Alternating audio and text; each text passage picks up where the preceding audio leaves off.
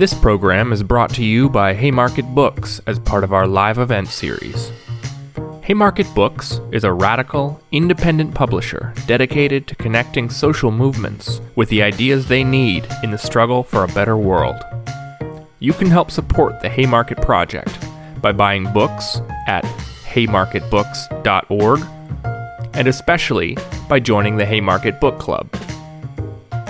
Be sure to subscribe to our podcast and the Haymarket YouTube channel to access all of our upcoming events. Welcome to the Neoliberal University, How to Defend Education, Programs, and Jobs. I'm Nancy Welch. I'm a professor at the University of Vermont and a member of UVM United Academics, our faculty union. This webinar is sponsored by Spectre Journal in collaboration with Haymarket Books. Spectre is a new publication and website devoted to creative and emancipatory Marxist theory, analysis, and debate. The latest issue is just hot off the press and features an essay by Robin D.G. Kelley on policing under racial capitalism, Kim Moody with a critical review of Jane McAlevy's model for organizing to build union power, a far-ranging interview with Nandita Sharma on the struggle for a world without borders, and never previously published material from the late Neil Davidson. Visit spectrejournal.com to subscribe. If you're already a subscriber, thank you, and consider making a donation. Your support enables Spectre to focus on the critical issues of our time, and to do so from a standpoint that is resolutely internationalist and that approaches struggles for oppression against oppression as constitutive of class struggle. Our webinar today brings together four panelists with a long history of struggle against neoliberal defunding and deforms. We've asked them to join us today, particularly to help us come to grips with the tremendous crisis that has been triggered with the neoliberal model of higher education under the twin blows of COVID and recession.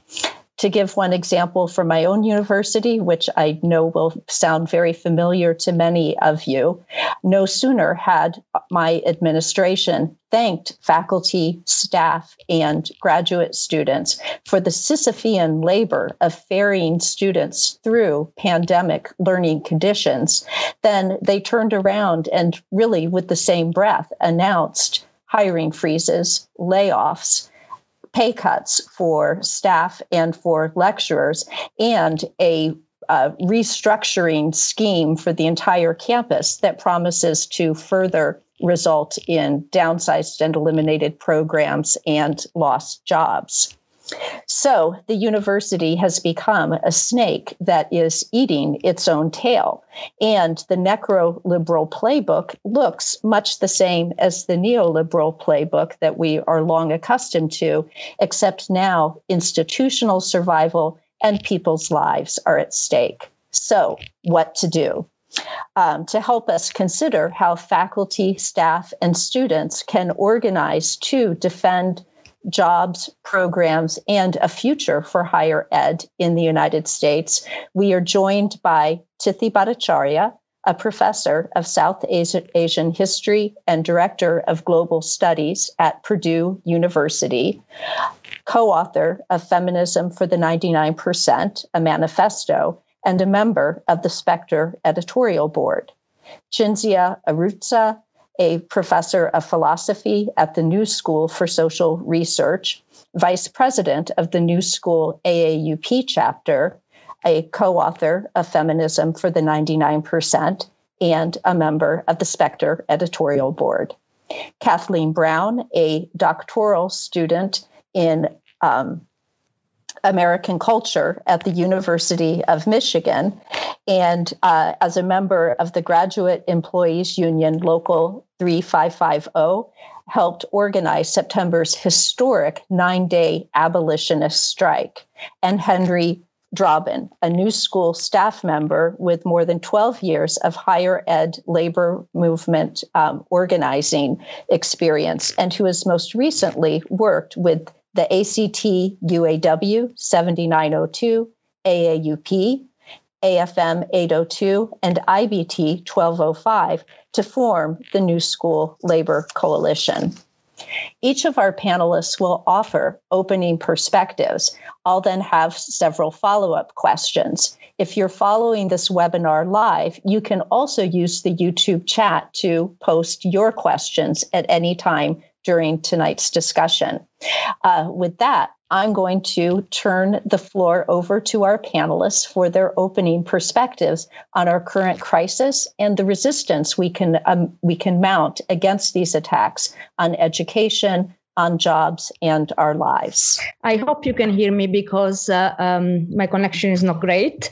Thank you very much, Nancy, for introducing this panel. I'm very happy to be here. So I will be very brief.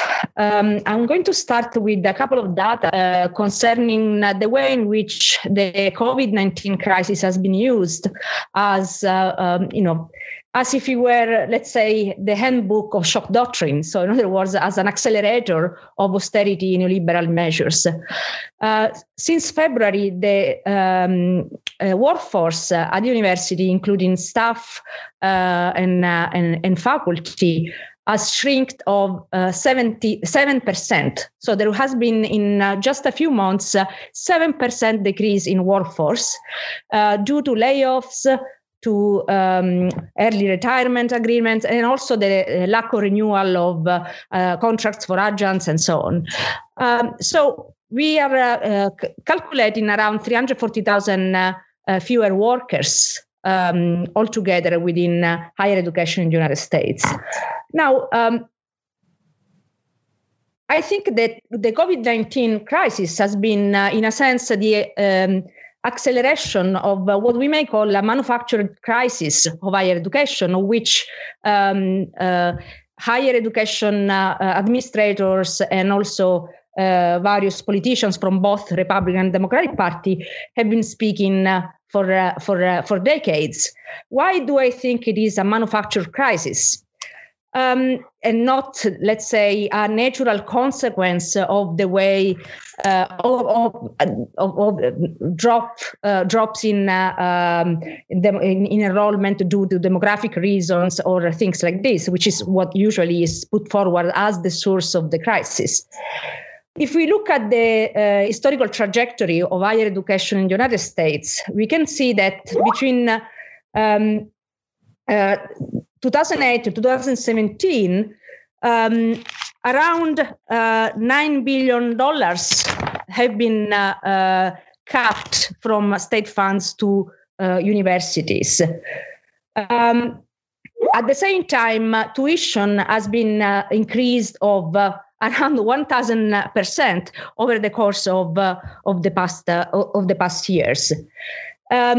In addition to this, and in spite of all the discussions about crisis by university administrators, we have seen over the course of decades the constant increase of administrative costs, with the formation of a class of higher administrators who are paid an exorbitant amount of money, while at the same time faculty has been proletarianized. So in other words, if we look, for example, at the difference between today and the 70s, in the 70s, precarious contingent faculty represented a minority of the faculty, around 25%.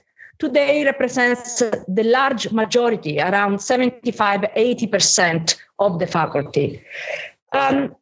So what I'm suggesting is that over the course of decades, what we have seen is a constant decrease in state funding, an increase in tuition for students, precarization of faculty, and finally, the adoption of business models completely oriented on the basis of the perspective of cost efficiency, quantification of outcomes and performances, where basically the calculation of the efficiency and the cost efficiency of a program is determined by the job market. So in other words, by the measure of success that graduates will have on the formal job market once they graduate. Now, it is absolutely obvious that if you run the university as a business, you end up in a crisis. It is obvious because higher education and education in general is a very costly business. It has to do precisely with the reproduction of our society in general, and usually in most countries, it is actually it tends to be heavily funded by the state, if not directly public. So, for example, I'm from Italy, and most of the university in Italy is public. However, over the course of the decades, the neoliberal paradigm has been internalized by university administrators, but also various legislators, and this had as consequence of this situation. On the one hand, again, a situation of constant manufactured crisis. On the other hand, not just abandonment, and here I want to quote an article by Nancy Welch that made exactly this point. It's not just a neoliberal abandonment of the university through cuts in funds and so on. It is a deep transformation of the mission of the university, and what I would personally call a process of increased, to use a Marxist terminology, of increased real subsumption. So in other words, once the crisis has been produced and manufactured, then the only solution that is offered is the consolidation of the partnership with the corporate world, is basically giving the possibility to big capital, to corporations, to decide the curricula that university should develop, and to decide and basically through the power of money and direct intervention, decide also what programs are worth surviving and what programs should just be shut down because they are not professionalizing, they are not oriented to the needs of the job market, the needs of the industrial and financial sector of U.S. capitalism and so on. The last thing I wanted to mention has to do with also the disconnected to this point about increasing real subsumption, that it has to do with the deep transformation of the very meaning of higher education that comes along with these processes. On the one hand, with the increasing, especially in private universities, increasing institution of a relationship of, let's say, on a logic of consumers, where students are basically treated and stimulated to think about themselves as consumers, who then have to evaluate whether the product they have purchased is a good one, is worth the money they have invested in it, and therefore also the loss of the mission of what was supposed to be the mission of higher education, which is now becoming increasingly, again, a mechanism of reproduction of skilled workers in a small part, or reproduction of an class elite and so on, but on an agenda increasingly completely dictated by big capital. So when we speak about crisis of higher education, what I would suggest to do is to respond to the insistence on the naturalness of this crisis, as if it were a fact of nature, and we cannot do anything about it besides, implementing austerity measures and policies. What I would suggest is to rebuke this discourse of crisis by speaking of a different crisis, of another crisis, which is the crisis of the mission and public and social role of higher education, which is what we have to fight against, not only to defend labor conditions and the right of students to study, but also to defend what we think the role of higher education should be within a society.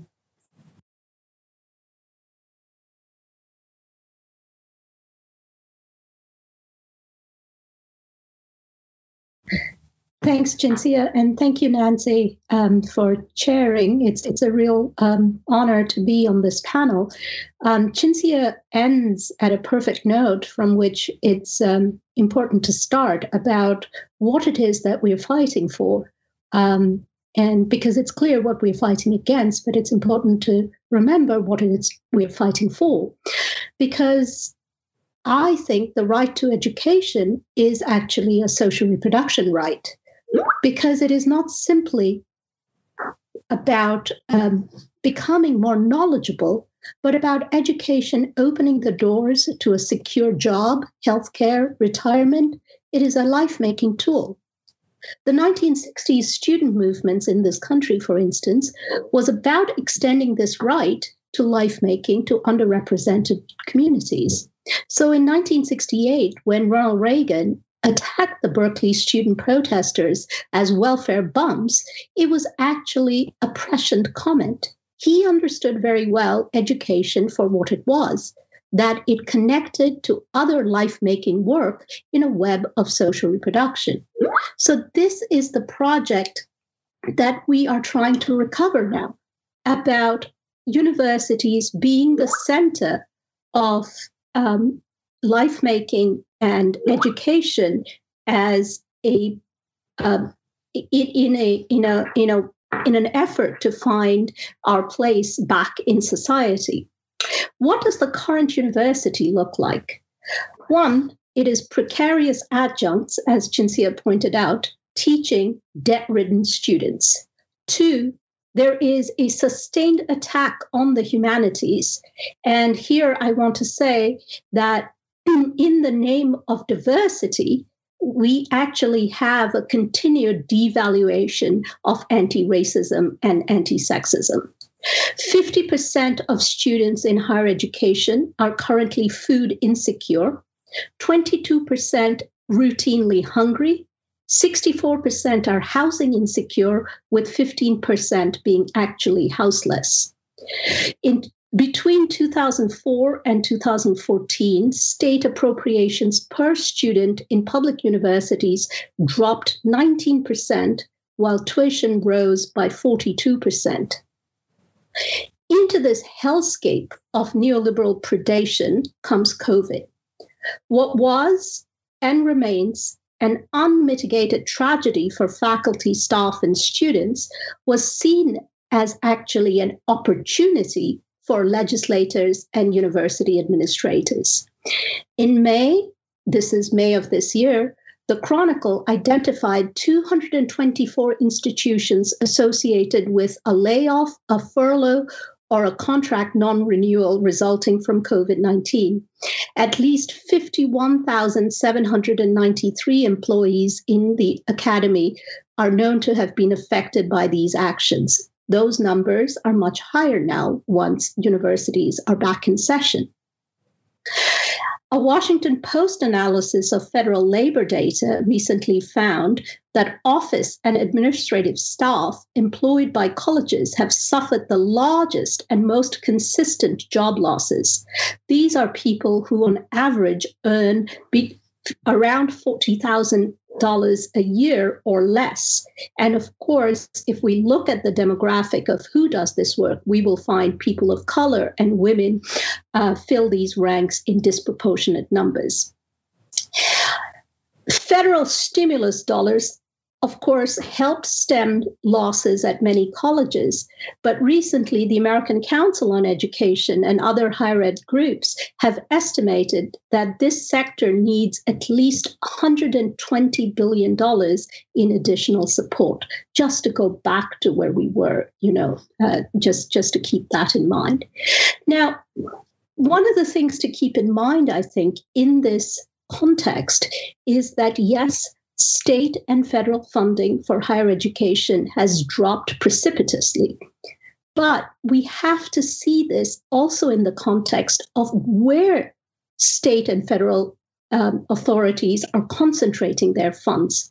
State and local spending on prisons and jails has increased at triple the rate of funding for public education for preschool through grade P to 12 education in the last 3 decades. And this is an analysis by the U.S. Department of Education. So, if we did an analysis from a left-wing group, I think we would find even more stark data there. Purdue, my university, for example, proudly works very closely with Accenture, a company which recruits Border Patrol and enhances border security through digital means. This is now an accepted position of this tying in of the neoliberal university with what Nancy has called necropolitics or necro-neoliberalism. The effect of this pandemic onto this kind of campus has been absolutely unmitigated trauma for faculty, students, and staff. One of the recent survey by this company, Course Hero, of hundreds of faculty found more than 40% of survey respondents considered leaving their job as a result of the COVID-19's impact. Early career faculty members were most likely to be considered leaving, and that number was even more at 48%. What has work look like for particularly women with caregiving responsibilities during this crisis? By the way, universities have done very little in order to support people with caregiving responsibilities through the crisis. And so this burden has fallen disproportionately on women, both faculty, staff, and students. The Washington Post recently published a report where 2 faculty members measured the amount of time they could work over a 3-hour stretch on a Thursday morning, while one person was on parenting duty for an 80-year-old and a 12-year-old doing e-learning. And they wrote, I quote, "The parent was interrupted 45 times, an average of 15 times per hour. The average length of an uninterrupted stretch of work time was 3 minutes, 24 seconds. The longest uninterrupted period was 19 minutes, 35 seconds. The shortest was mere seconds," unquote. So this has been the working conditions of a vast majority of faculty and staff and students with care responsibilities in the home, which universities have provided very little support for. I want to emphasize that while this has been the condition of the vast majority of students in public and private universities, the campus itself is actually sold as a particular kind of neoliberal experience. So, for instance, on my college campus, there has been unprecedented levels of building activity where posh student housing have been built all over the town. And one of the student flats, these are private flats that are being marketed towards students. And the tagline for one of these flats is, "We build for people who expect more." The rent for these flats is $1,500 a month, compared to university dorm rooms that cost $270. So the university is being, to follow up from the question of what the transformation has meant in the last 40 years, that from students, we now are trying very hard to turn them into simply consumers. And this is packaged in terms of the campus life being an experience, the campus housing to have the best gyms and the best workout rooms, and so on. And so this experience is limited can be obviously accessed by a very limited number of students. And so this is the winnowing out of higher education from the social contract that the social movements of the 1960s won, okay? We are not just going to see higher educations turned into neoliberal paradises unless we resist. We are also going to see the demographic of universities change drastically, where only rich white students will be able to access this very, very elite experience of being educated. I want to end on a very grim but hopeful note. At the moment, since a few days back, students at my campus are led an occupation of the administrative building. They started this occupation because they came to know one of their peers, a student, having committed suicide in recent years. So in the recent weeks, so they occupied the administration building, demanding to know the extent of self-harm that students have undergone throughout this last COVID semester. I want to end there in order to highlight both the dangers ahead, where universities may be turned into campuses of necropolitics, where literally people die due to neglect and neoliberal commercialization.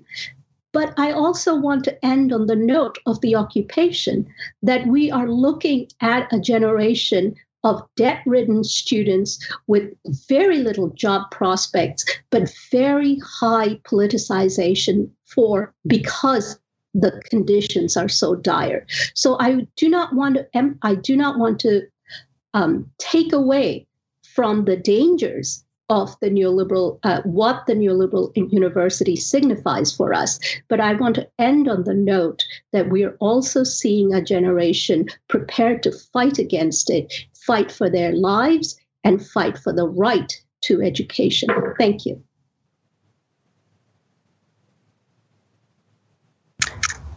Thank you, Tithi. Thank you, Cinzia. Thank you, Nancy, and Haymarket Books and Spectre Journal. My name is Kathleen, and I'm a member of the Graduate Employees Organization, Local 3550 at the University of Michigan. We recently went on strike for 9 days in the beginning of September, fighting for a safe and just campus. And I want to build on some of the points that both Cinzia and Tithi have laid out. First, however, I want to acknowledge that here in Ann Arbor, the University of Michigan is on Anishinaabe, Ottawa, Ojibwe, and Potawatomi lands. And I want to acknowledge that the University of Michigan stands, like almost all property in the United States, on land stolen from Indigenous peoples, and that the research at the University of Michigan has benefited and continues to benefit from access to this land gained through the exploitation of others. Knowing that doesn't change the past, but a thorough understanding of the ongoing consequences of this past and its colonial present can empower us in our ongoing efforts to see the land return to its original stewards. I also want to recognize the ongoing COVID outbreak that is taking place within Michigan's prisons, where there are currently over 600 positive cases of COVID last week alone. Since March, over 77 incarcerated people have died from COVID in Michigan's prisons. And I want to call on the Michigan Department of Corrections to increase the release of imprisoned people. COVID should not be a death sentence. And I start with both of these acknowledgments to really build on the point that Tithi made, looking at the way in which the neoliberal university fits into a landscape of eviscerated social services and social spending, but incredible increases that go towards the incarceration of people in the United States.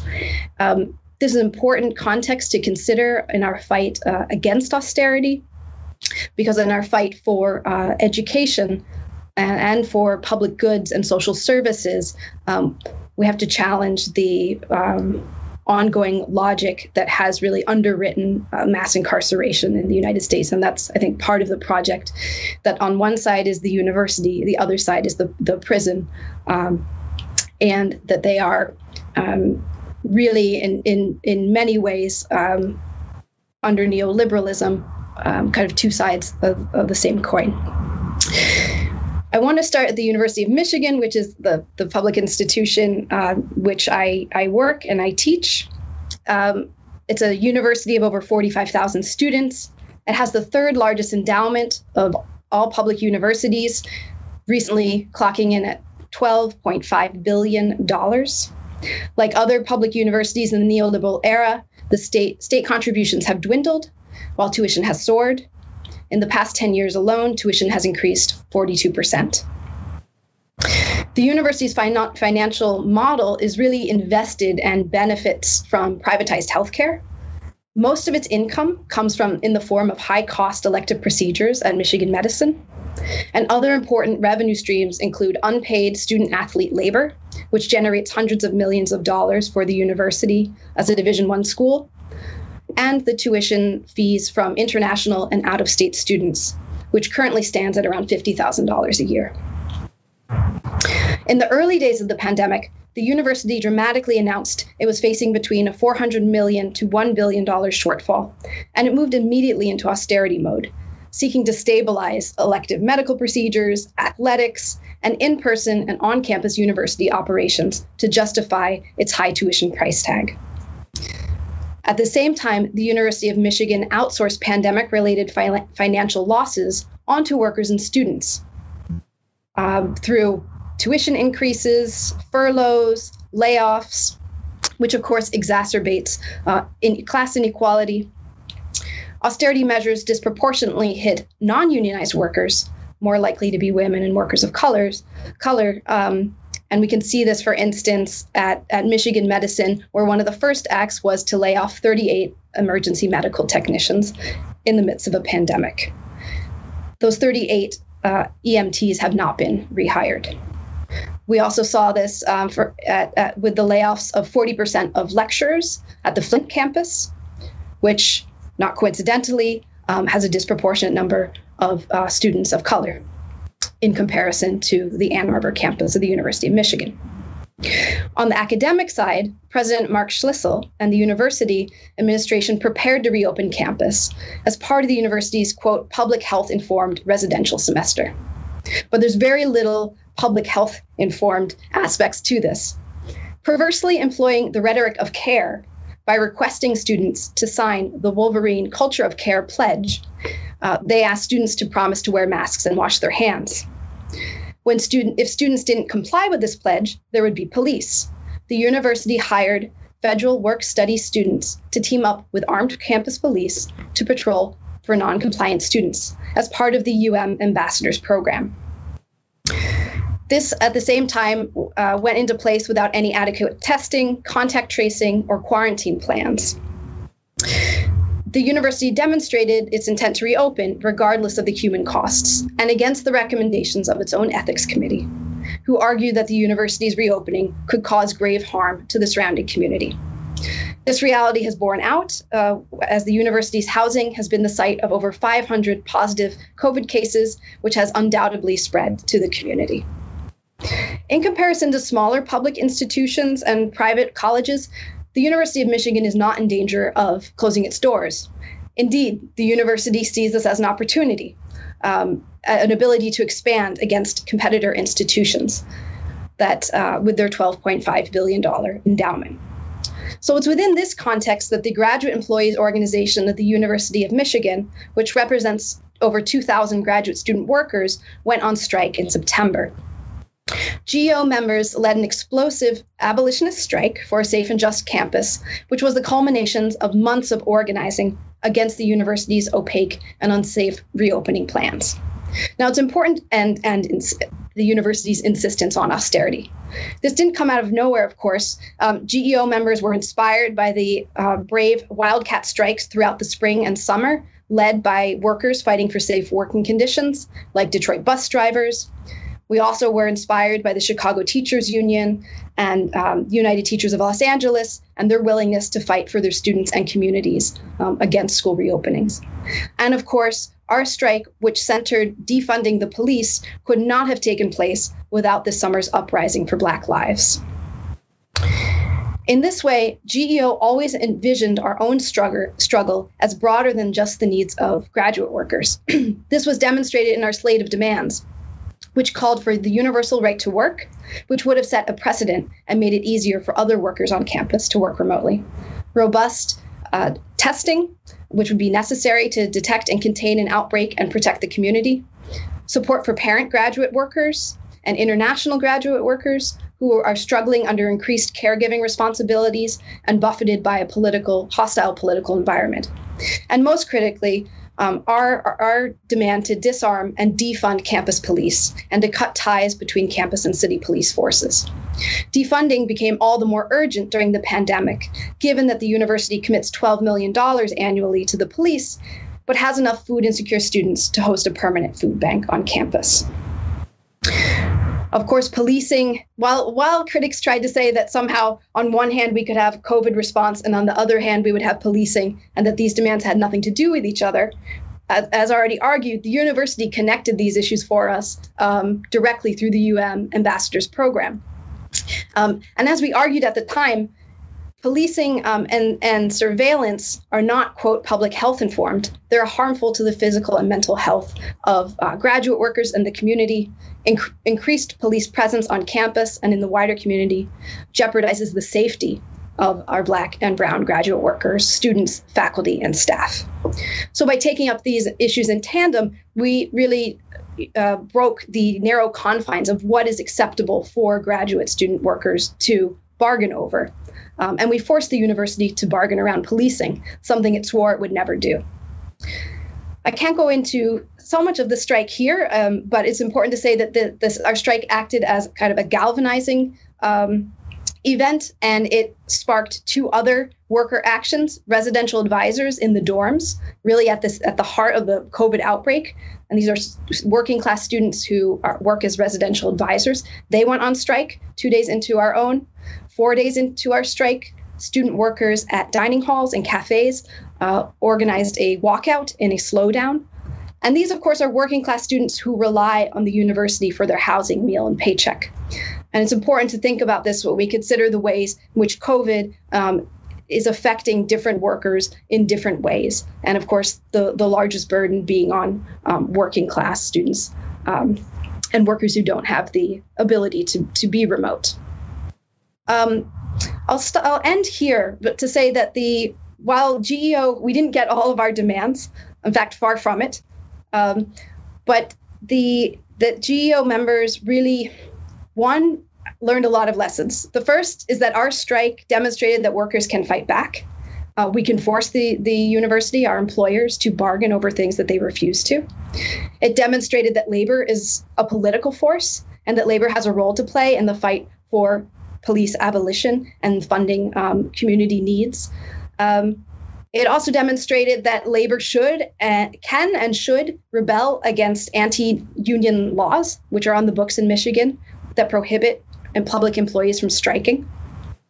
And of course, this had a qualitative effect on graduate students and on the campus, where we find ourselves within a coalition of different labor unions on campus, the All Campus Labor Council. We've got student dining workers. We have residential life workers, all of whom are in conversation with each other, talking about what a university that would serve the people would look like.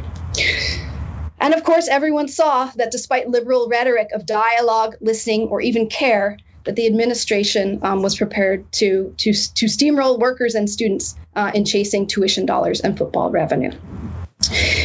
While our experience of striking under pandemic conditions may not be easily replicable, the strike called up important questions.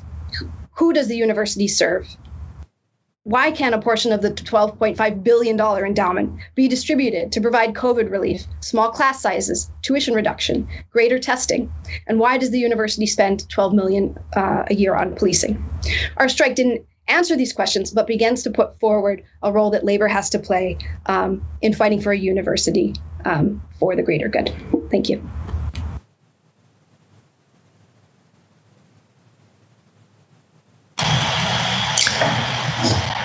Thank you, Kathleen, Bithia, Nancy, Cynthia, Haymarket Books Inspector.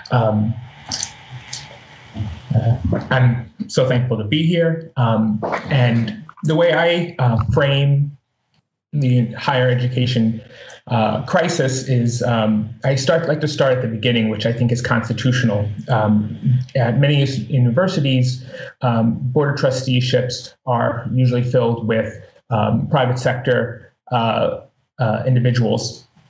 And I think that tends to be the root cause of the challenges that we all face. So when I talk about the Board of Trustees and this Constitution, this in many institutions, this is the organization that all decisions are filtered through. And often it's a rubber stamp because those that sit on these boards are ill-prepared and ill-suited for this role, which is to direct the university in its goals. And make sure that it continues to be mission driven. If you start to look at the individuals who are on a board of directors, you'll see a lot of private finance and specifically real estate focused individuals in their careers. And that's also by design. So I'm going to sort of talk about who should be on the board of directors, why, and why you or any individual who is part of an institution should ensure that they're represented in that area, specifically on the board of trustees. So we have, but first we have to start off, why are the board of trustees? Or what is the logic behind the board of trustees currently in many institutions, which is they're typically shareholders or individuals who can produce the highest amount of funding for an institution. And as you might think, that is not the best qualifier for such a role. So those who can donate to the university, but it's also sort of a false logic because they are not actually those who are not the individuals who are funding a university. When you look at my colleagues have said earlier that sometimes administrative employees tend to be some of the lowest paid and precarious employees. That's part of a contract, a social contract of sorts, where at an institution, there's some kind of job security in relation to being paid slight below market rate. And that contract has been in effect for many years, but the university system and as the neoliberal structure has grown, has broken that contract. So in a sense, by taking below market rate salaries in return for job security, an employee pays a tax to the institution where that institution is producing a higher profit. And year over year, collectively, those staff that are doing that are paying more into the institution than its top donors. To even further, who should be on the board of directors, and my point is that staff should have multiple seats and labor should have seats on the board of directors at an institution because they are some of the primary donors to the university. I'll also start with the percentage of 0%. And why I say 0, because I think it's a strong number, but primarily through almost every state in the country, nonprofit institutions pay 0 federal taxes on their property that they own. And for many states, cities, and municipalities, I can use New York City as an example, 29% of its budget comes from that property, from federal property. And so in return, it gets not only are the workers who end up taking the burden of their tax dollars having to fill the gaps where nonprofit institutions who have large endowments aren't able to meet the community's demands. So that is coming from the tax base. So even a larger percentage of the federal the funding for an institution is actually coming from the workers.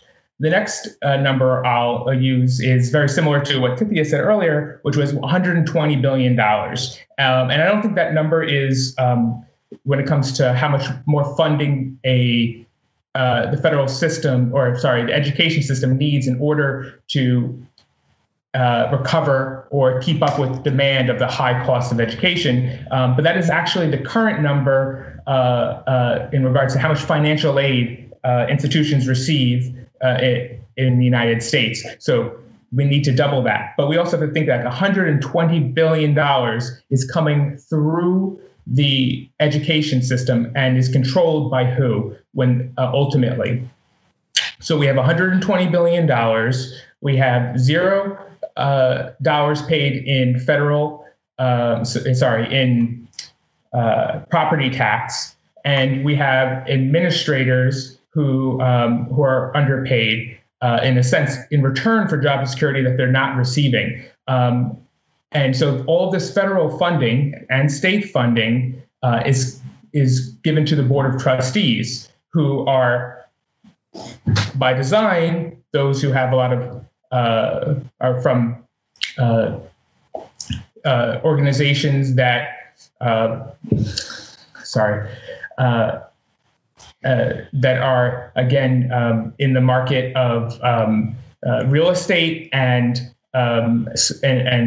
finance. And so the question that you really have to ask is, why aren't faculty on the board? Why aren't students on the board and permanent seats where they have self-control have control on who will control these seats, as well as labor? And, labor, I believe, should be organized labor as well as seats for faculty. But it can't just be and faculty that are fiduciary, have some fiduciary responsibility to their constituencies as well as labor. So individuals and then students who are also elected. So I think these groups must demand a seat and have a seat on a board of directors to right the wrong of the constitutional question, and where most of these decisions and these grave errors in how you're going to regarding the direction of education in the neoliberal institution can stop. And so that's one specific area, but I think needs to change in regards to the neoliberal institution. And then the second is regarding contracts and broken social contracts, which I referred to earlier in relation to low-paid individuals at the institution. But those broken contracts are widespread, and not just at low-paid administrators, but also low-paid student staff members, part-time faculty, and there's a organizational structure that is most institutions are not necessarily aware of, where the university classifies different employees in different ways, but primarily it's based on the National Labor Relations Act. It's 4 categories of employees. Without going into too much detail about what those classifications, most university structures take advantage of a loophole called the managerial rights loophole that is not explicit in the National Labor Relations Act, but is a part of Supreme Court decisions that create a managerial classification as it's implied, and that which traditionally do not have collective labor or labor rights in the workforce. And so if you look at your institution and you see that majority of those, almost everyone you're dealing with is a vice president, you're going to really start to wonder why is everyone a vice president at a university? And it is to try to circumvent the law in regards to who is a manager and who is not. And overall, there's not much oversight regarding classifications of jobs. I think the most oversight tends to come from independent contractors to ensure that the federal government gets their piece of the pie. So the other classifications, clerical, professional, supervisory, and managerial, are the federal government is really not looking to ensure that there's something, if everything is correct and appropriately classified, they don't care. But there is another classification that is unique to the higher education system, and I'm so glad that Kathleen brought up earlier, which is federal work study. And this is a classification that many people may not be aware of, but traditionally it is for qualified individuals receive a grant from the federal government to work on campus for a set less than 20 hours a week. And that funding usually allows, it's given to the institution to deliver to the students, where the institution pays 25 cents on the dollar for every dollar earned by a federal work-study employee. And the remaining is covered by that federal work-study grant. And these workers, this is traditionally, and I bring them up because when there are cuts throughout an institution, the real question is, where does the work go? And these precarious employees who have almost zero rights because the Higher Education Act prohibits them from getting sick time and other benefits as workers' comp, et cetera, are where the work often goes, which is very precarious employment. But we also have to understand, if you're qualifying for federal work study, you're also, falling in a category of a person of color, indigenous person, et cetera, who have traditionally been on the receiving end of these systems. So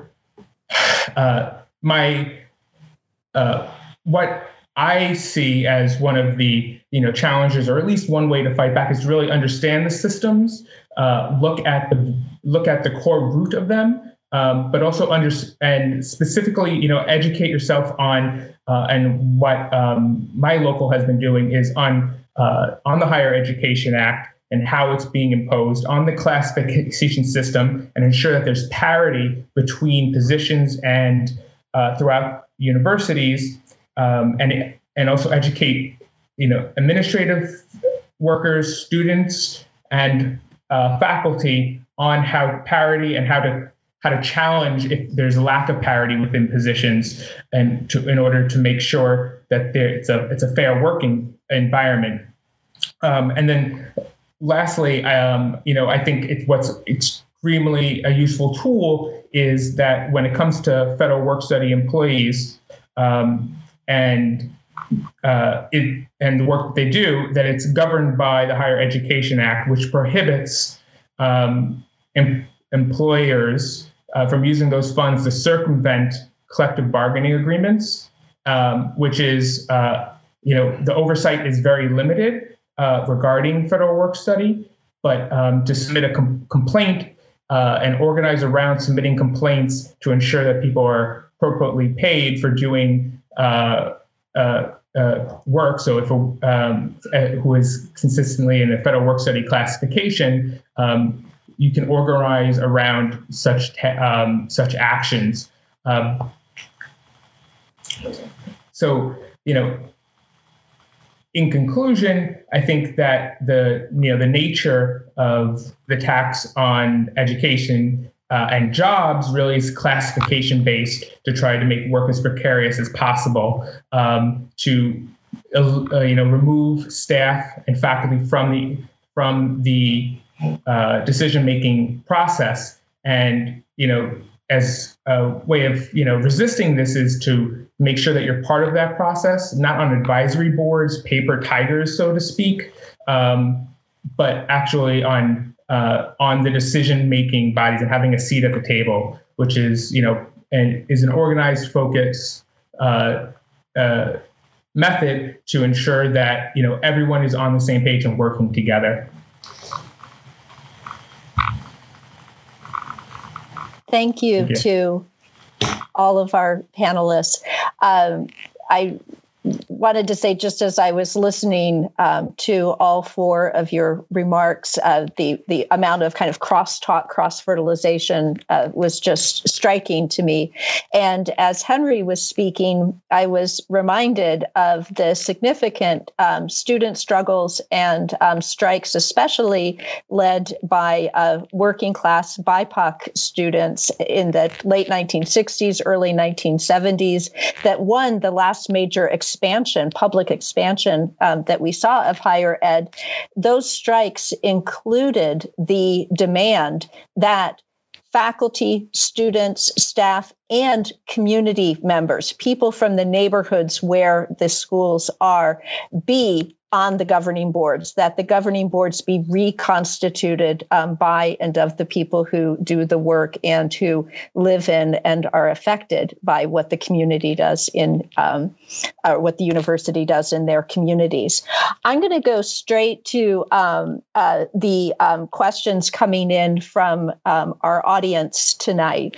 And so I'll throw out a first question in a moment, and any of our panelists can come in to take that question up. And if it's one that you feel like somebody else has already covered, you don't have to come in, and we'll just start going through these.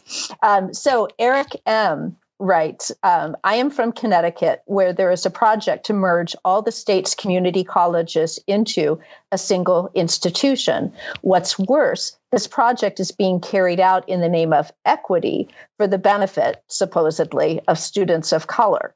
I am hoping the panelists can speak on mergers and consolidations as a tool to restructure and defund public universities in particular. And I think that the panelists can think about that both in terms of the kind of restructuring that's happening within your schools and universities, and also any moves afoot, such as what we've just recently fought off in Vermont to consolidate and shut down some of the state colleges. So I'll throw that question over to our panelists.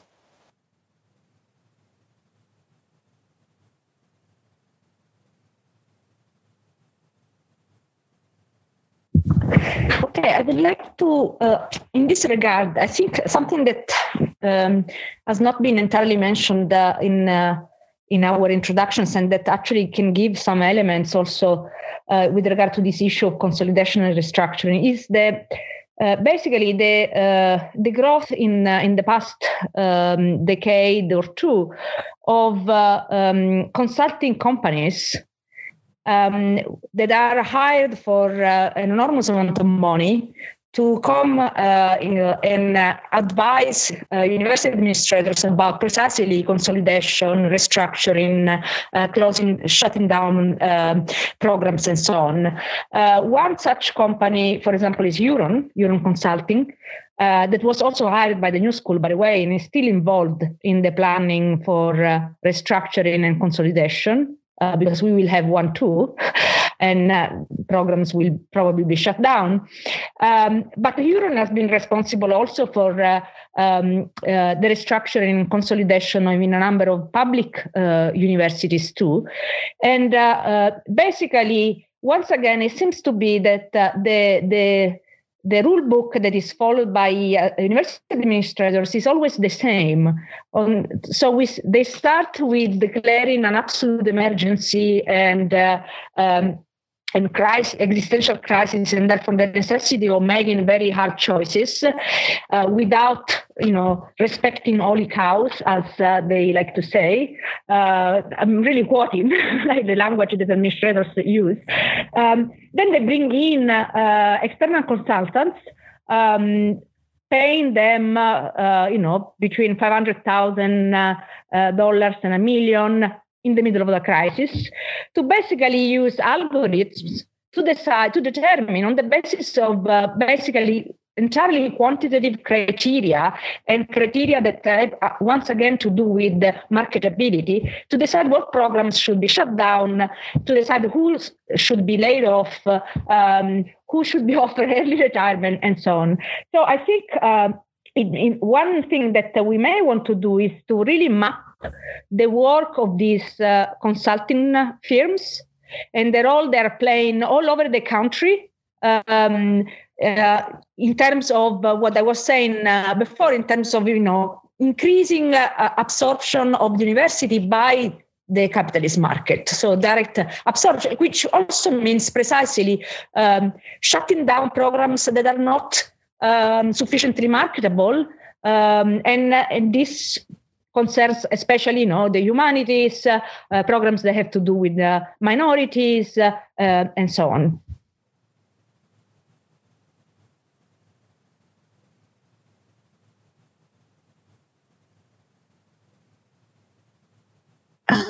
Okay, I'll just add one tiny thing to that, which is actually the data on consolidation collected so far also shows that the project which the consolidation why the consolidation was undertaken does not actually work, in the sense that at the University of Maine, for instance, they tried to consolidate several programs and colleges in order to increase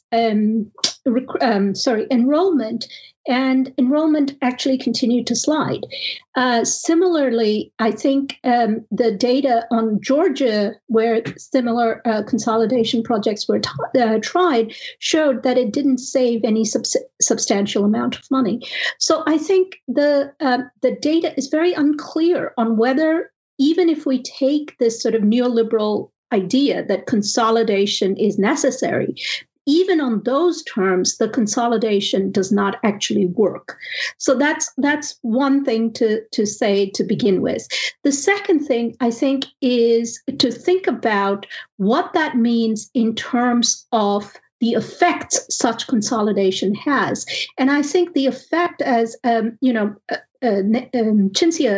pointed out, is to actually sow fear into the campus that, you step out of line, either in terms of your curriculum, i.e. you're teaching material that questions the neoliberal project, or that you step out of line as, several campuses, if you're unionized or whatever, then we're going to consolidate and close the programs in the name of fiscal efficiency. That is a term and a phrase we must contest at every stage. Universities are not there to be fiscally efficient.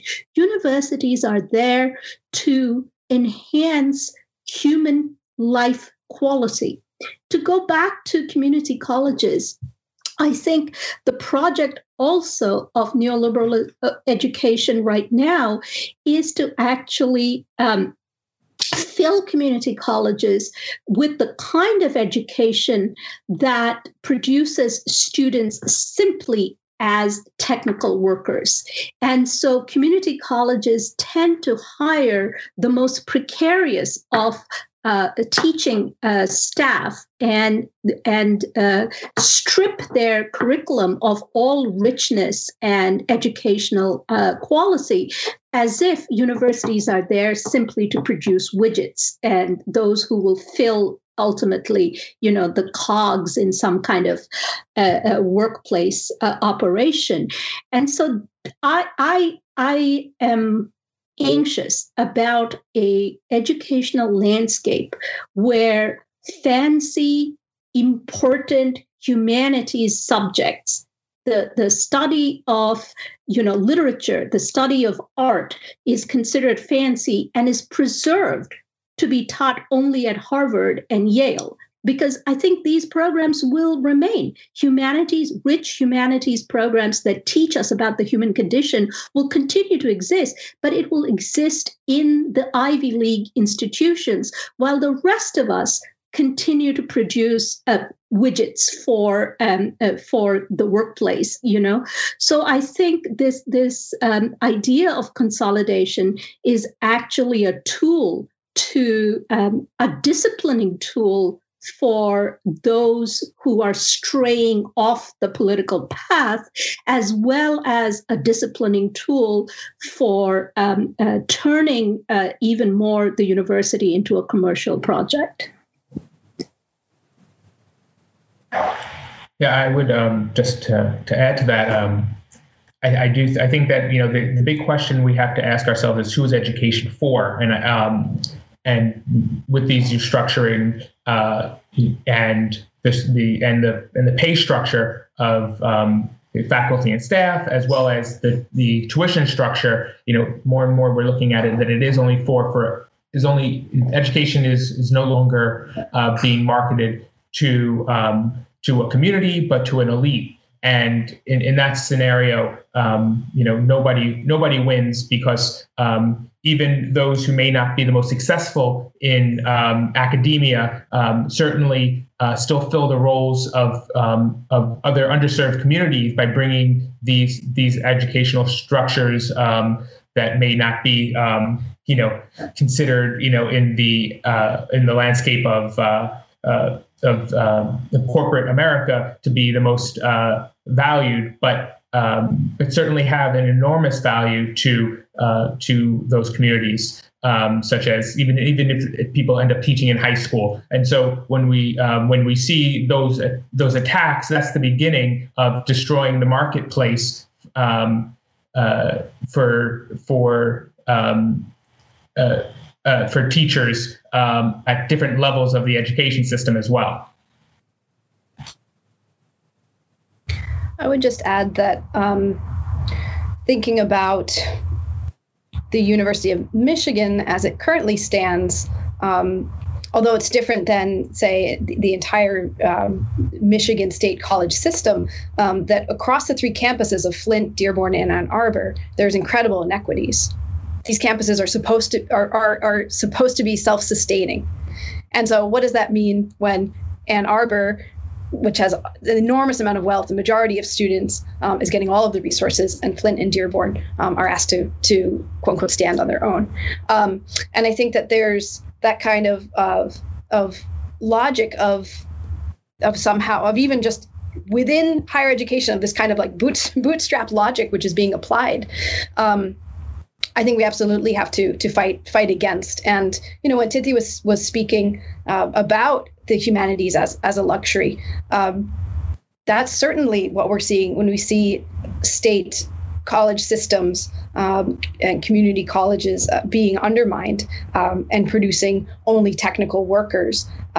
But it was Audre Lorde who said poetry is not a luxury, and I think that we need to bring that into our movement and center that in our movement.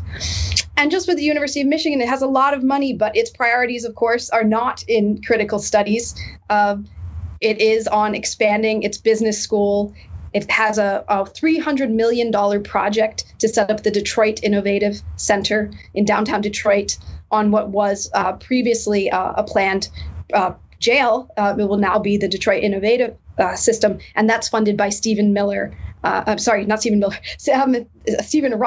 a mega Trump donor. So the ways in which business, of course, is dictating who gets the fancy buildings, who gets the funding, is still very much part of this. And there's no democratic control. The donors are deciding the priorities of the university. And I think that we absolutely need to fight for financial control of our universities, and really on the state level, stop this kind of the intentional death spiral of what administrators are putting onto our public institutions. Thank you. So another question from the chat. Clearly, whoops, it just went away.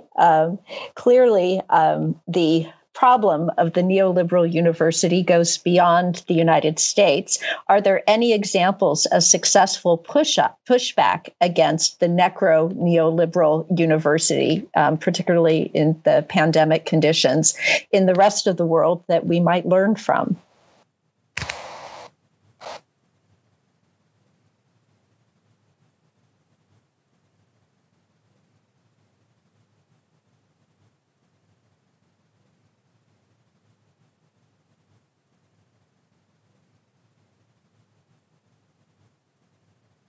And I'm just going to add here that we can think about this both in terms of the context of the neoliberal defunding,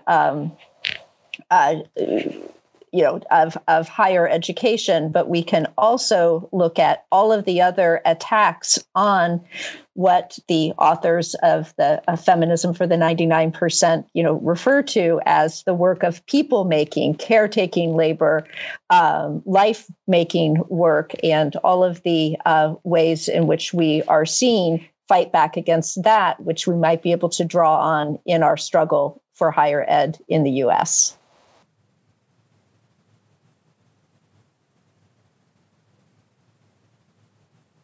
For me, the example that comes to mind, Nancy, when you ask the question about international struggles, is of course the successful movement in Chile. One, of course, of students, I guess, 2 years ago, in their fight against tuition hikes, but also more recently in Chile's vote to throw out the neoliberal constitution that was instituted under Pinochet. So I think that really points to, well, of course, the international nature of global capitalism, but also the kind of longer roots that go back to a system in Chile, of course, which at the barrel of a gun enforced these really the shock doctrine of neoliberalism. And so a rejection of that is really inspiring. And I think we should take courage from.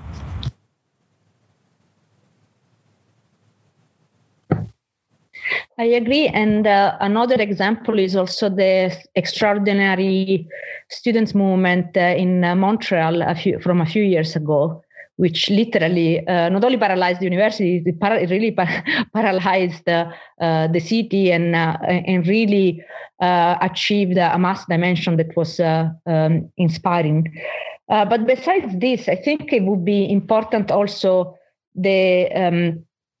to take into account the long history of students' movements, especially in various countries, where from 68 onwards, basically, where the movements have managed to really oppose a certain view of higher education, precisely as Titi was saying earlier, predicated upon the notion that access to higher education, especially in the arts and humanities, is a luxury and it should be reserved only for the ruling class or for the elite.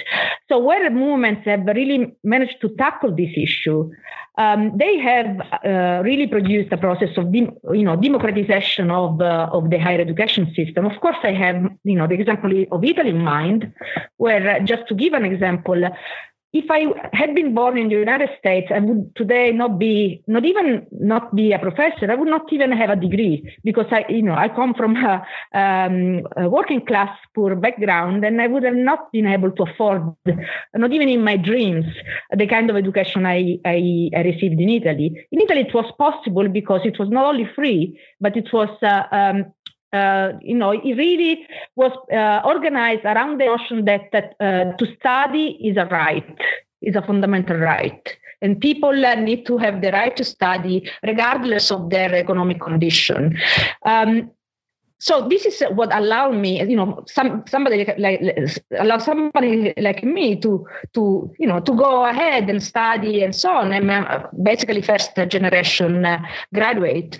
So I think something that perhaps needs to be reintroduced in the discussion about higher education in the United States is really the notion that to study is not a privilege. To go back to also what Titi was saying, to study is a fundamental right and needs to be funded and needs to be protected, and around this, it may be possible to organize nationally, a mobilization in the higher education sector, because one of the specific problems of the United States is that the system is so fragmented, so basically, there is no national system that can provide a unified framework for struggle. It is extremely fragmented. Administrations are, delocalized and so on. This, of course, and also the presence of the private sector that is so strong, produces a further element of fragmentation. So it's much more difficult in the United States to organize a movement for free education, for the right to education, and so on. But again, if we retrieve really the language, reintroduce the language of that was actually used in the past in the United States before, the neoliberal attack of education as a fundamental right, then we may be able to really try to unite forces across the nation to really change the situation, because it is obvious that the system as it is not sustainable. So the example I would give is the Thai protests in recent times, right? So, they've become so wonderful across the board now, and with mass demonstrations and those fantastic challenges to the monarchy, that we've probably forgotten that they began on university campuses. So it was students who first started challenging the constitution and demanding the reform of monarchy. And, I think this is why universities have this double role, in the sense that, on the one hand, as far as capitalism and the ruling class is concerned, universities are spaces where young minds should be trained to join the system. But universities are also where young minds come to learn about ideas and hone their sense of rebellion against the very system, right? So, throughout history, this is why students have always been on the forefront of mass struggles. To give you a example from the history I teach, which is India, one of the British administrators, Lord Curzon, in 1905, who tried to partition Bengal, the state I come from, and triggered this mass protest, which actually led him to leave. His first step was to pass the Universities Act, because he thought that it was in universities that students were learning how to protest the British Empire. So he wanted to restructure the universities in order to stem or anticipate the right of protest. And I think Lord Curzon's exist today in various shapes and forms, and sometimes even from the same class, that universities and our students are seen as the material to actually shape the capitalist world, but they forget that universities are breeding grounds for rebellion and for movements for social justice, and our students are often leading those struggles. So first of all, on that note, I'm just remembering that at the start of this semester, more than half of my students in my senior seminar were logging out of the Zoom call at the end of every class, going downtown to an encampment calling for police abolition, and particularly for the firing of 3 racist cops. And, so that actually leads me to what might be the last question I'll get to ask. And that is, first of all, we certainly see within this pandemic that the attacks being carried out are sharply gendered, racialized, ableist, including with the programs such as women and gender studies, global studies, Black studies being targeted for defunding and even elimination. But I'm also wondering if you can speak to the role that struggles against oppression surrounding the university, and that our students are also deeply involved in. What role might they be playing in our work to fight back for higher education? And then also with that in mind, how do we build solidarity with undergraduate students? So solidarity among students, faculty, unionized or not, staff unionized or not, graduate student unions, and how do we do all of this organizing in conditions of pandemic that are safe but effective? So that's a big catch-all question. I tried to combine a number of things from the chat, and everybody can take up whatever piece of it you would like to.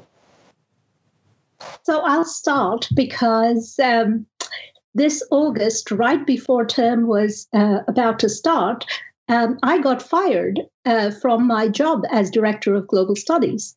And the reason that was given was where we started this conversation, which was consolidation, that programs needed to be consolidated. But please mark which programs were being consolidated into one umbrella. It was global studies, which I teach as a history of sort of global capitalism and struggles against it, African American studies, women, gender and sexuality studies, critical disability studies, and American studies. So all of these programs were going to be consolidated into one program. So disciplines, programs that are disciplines in themselves were being consolidated into one umbrella issue, which was about cost saving. And the reason was given was that, there was a severe budget crunch. And yes, the governor of Indiana cut the budget for Purdue by 15%, which is a lot of money. So I want to think about what happened after. We built a campaign to restore the autonomy of these programs and to restore the right of our students to study in these programs without fear of these programs and their directors being dismantled. And the support from both within Purdue and internationally was overwhelming. And I want to emphasize that it was overwhelming not because we had built this fantastic campaign, but it was overwhelming because people in other universities and other workplaces felt a resonance with this cruel and unjustified effort of attacking these particular programs in a country with a virulent history of racism and within the very year where we've seen such a brilliant uprising against it. So people understood our struggle as theirs because they have been fighting similar battles, not just in their university campuses, but also in their workplaces, the question of precarity and so on.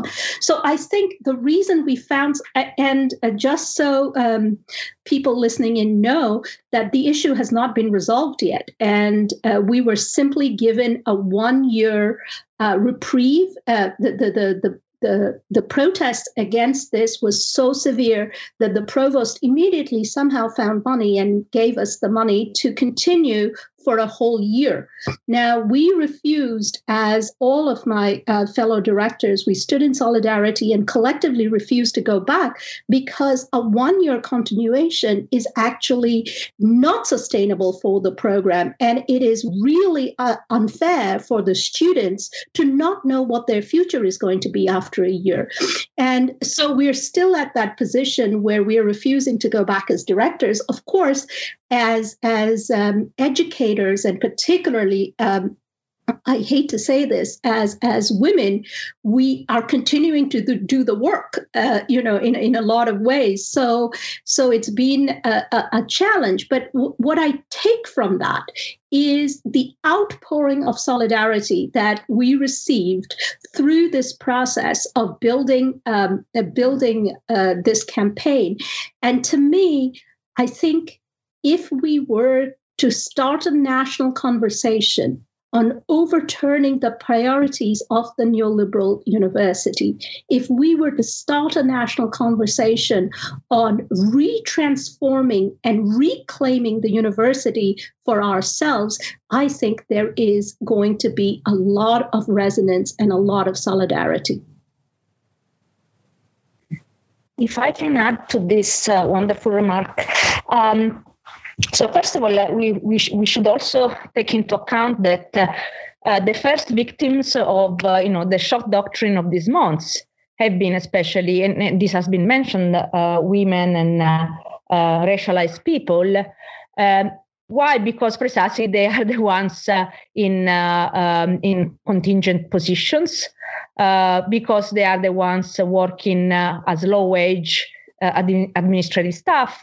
Just to give an example from the new school, since we are offering also local examples, at the new school in October, 122 workers were laid off. To this, we should also add that at least another 80 who were not recalled from furloughs and will not be recalled. And the large majority of these former employees were precisely low-wage workers, and therefore with a very heavy presence of women and racialized workers. The saving for this year of this operation will be $5 million. At the same time, the executive leadership of the new school, the total compensation of the highest executive leadership of the new school is $10 million a year, around $10 million a year. So they have basically thrown, at least 200 people into an unemployment, poverty, loss of healthcare, of health insurance, and so on. While at the same time, administrators, especially in the highest positions, are making an average of $400,000 a year. So, to go back to the issue of struggle, what I would like to add is that I think so. What we did at the New School was, on the one hand, the creation of the New School Labor Coalition that unites precisely unions of administrative staff and part-time faculty with the AUP chapter that represents mostly full-time faculty, but not only. But another key moment of the struggle we are trying to wage at the New School has to do with activating a process of discussion from below and participation from below to think together what kind of university we want, so what kind of new school we want. And this process, and we really made a very firm point of this process must involve together students, administrative staff, but also facility workers and so on, and faculty at all levels. And of course, in order to achieve this goal, we need to, first of all, full-time faculty need to start thinking about themselves also as workers. Of course, it's a specific kind of work and so on. We are workers, and therefore we should unionize across the country. We should really stage a battle about this, and we should really see ourselves as connected, not only in solidarity, but also in terms of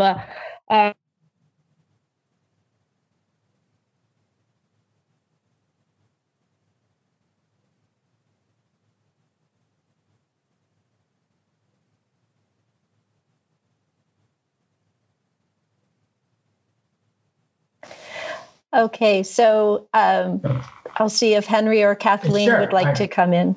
If I could quickly jump in, and I can say, when it comes to bringing in staff and faculty and students to the same on the same page, our coalition is certainly key to that. But also really bringing in the voice of non-unionized labor and having a conversation that provides for them how to push back. Because I think that tends to be the fear factor here in after these cuts. Who remains is an individual who is going to be overworked, especially working from home, trying to navigate caregiving responsibilities on top of numerous other ones, about how to push back, how to maintain safety on the job, and also, and talk to students about, being overworked and what does that mean? Because that's a conversation that,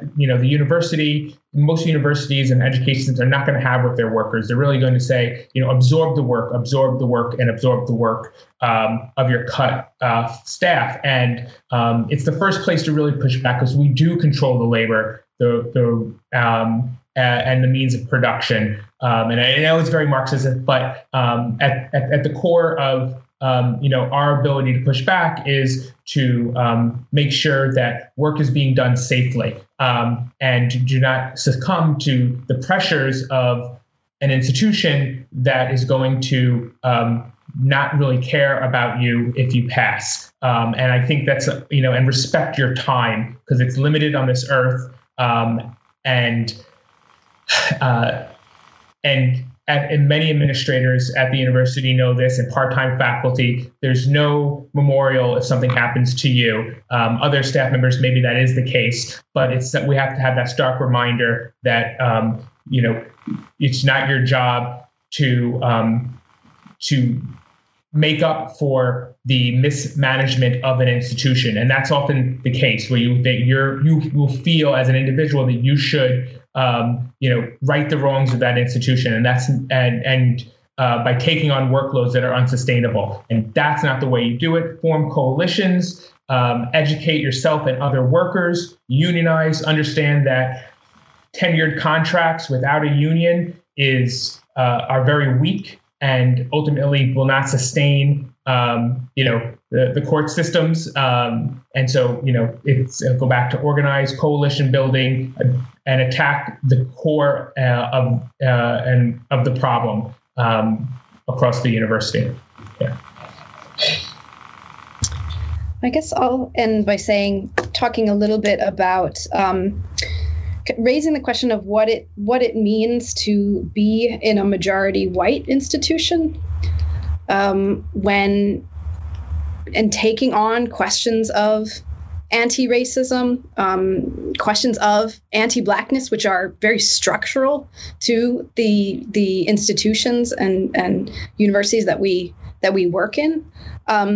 I think that it's really important with GEO's strike, which did seek to defund the police. It's important to note that as a majority white union, that there's a lot of lessons that we need to learn from our comrades of color, and centering their experiences and their voices, I think, is something that came out of this struggle, which carries on into others. Because as everyone has laid out, the way in which the pandemic is affecting workers is different and differentiated based on many elements of identity. So I think that's thinking about the way in which the university's response, just as one example, refusing to offer emergency funding, timeline extensions to graduate workers. There are going to be students who have a cushion of money and are able to just take that on individually. They're going to skew whiter and wealthier. And so thinking about the way in which the university, the pandemic response is exacerbating racial and class inequalities. And for workers who are on that campus to center that. I think that the struggle against neoliberalism is, of course, an anti-racist struggle at its heart. We've all kind of spoken about that today. But it's also one that within our strike really kind of expanded outwards. And we saw when we were on strike that we got all sorts of well wishes and solidarity greetings. And one of the most really moving for me, and getting back to the question of the pandemic and COVID, is that a nurse at Michigan Medicine called up and asked what we wanted, what she could do to support our strike. And she donated food to our strike, and she donated it in honor of her late father, who would have been there. So that to me was a really important moment of saying that this is not just about us. This is also, of course, about nurses at Michigan Medicine, and that it expands beyond us. And I think that that's really important moving forward. And I think that taking that as our struggle, of course, the old labor slogan, an injury to one is an injury to all, but that has to be continually motivating us.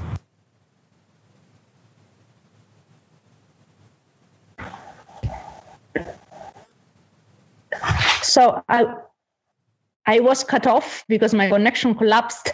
So I'm going to say the last thing I wanted to say, which is that I really believe that it is only if we really manage to involve the various constituencies of the higher education, so together faculty, administrative staff, facility workers, and students, that we will be able to fight back against the constant neoliberalization of the university and reclaim our university.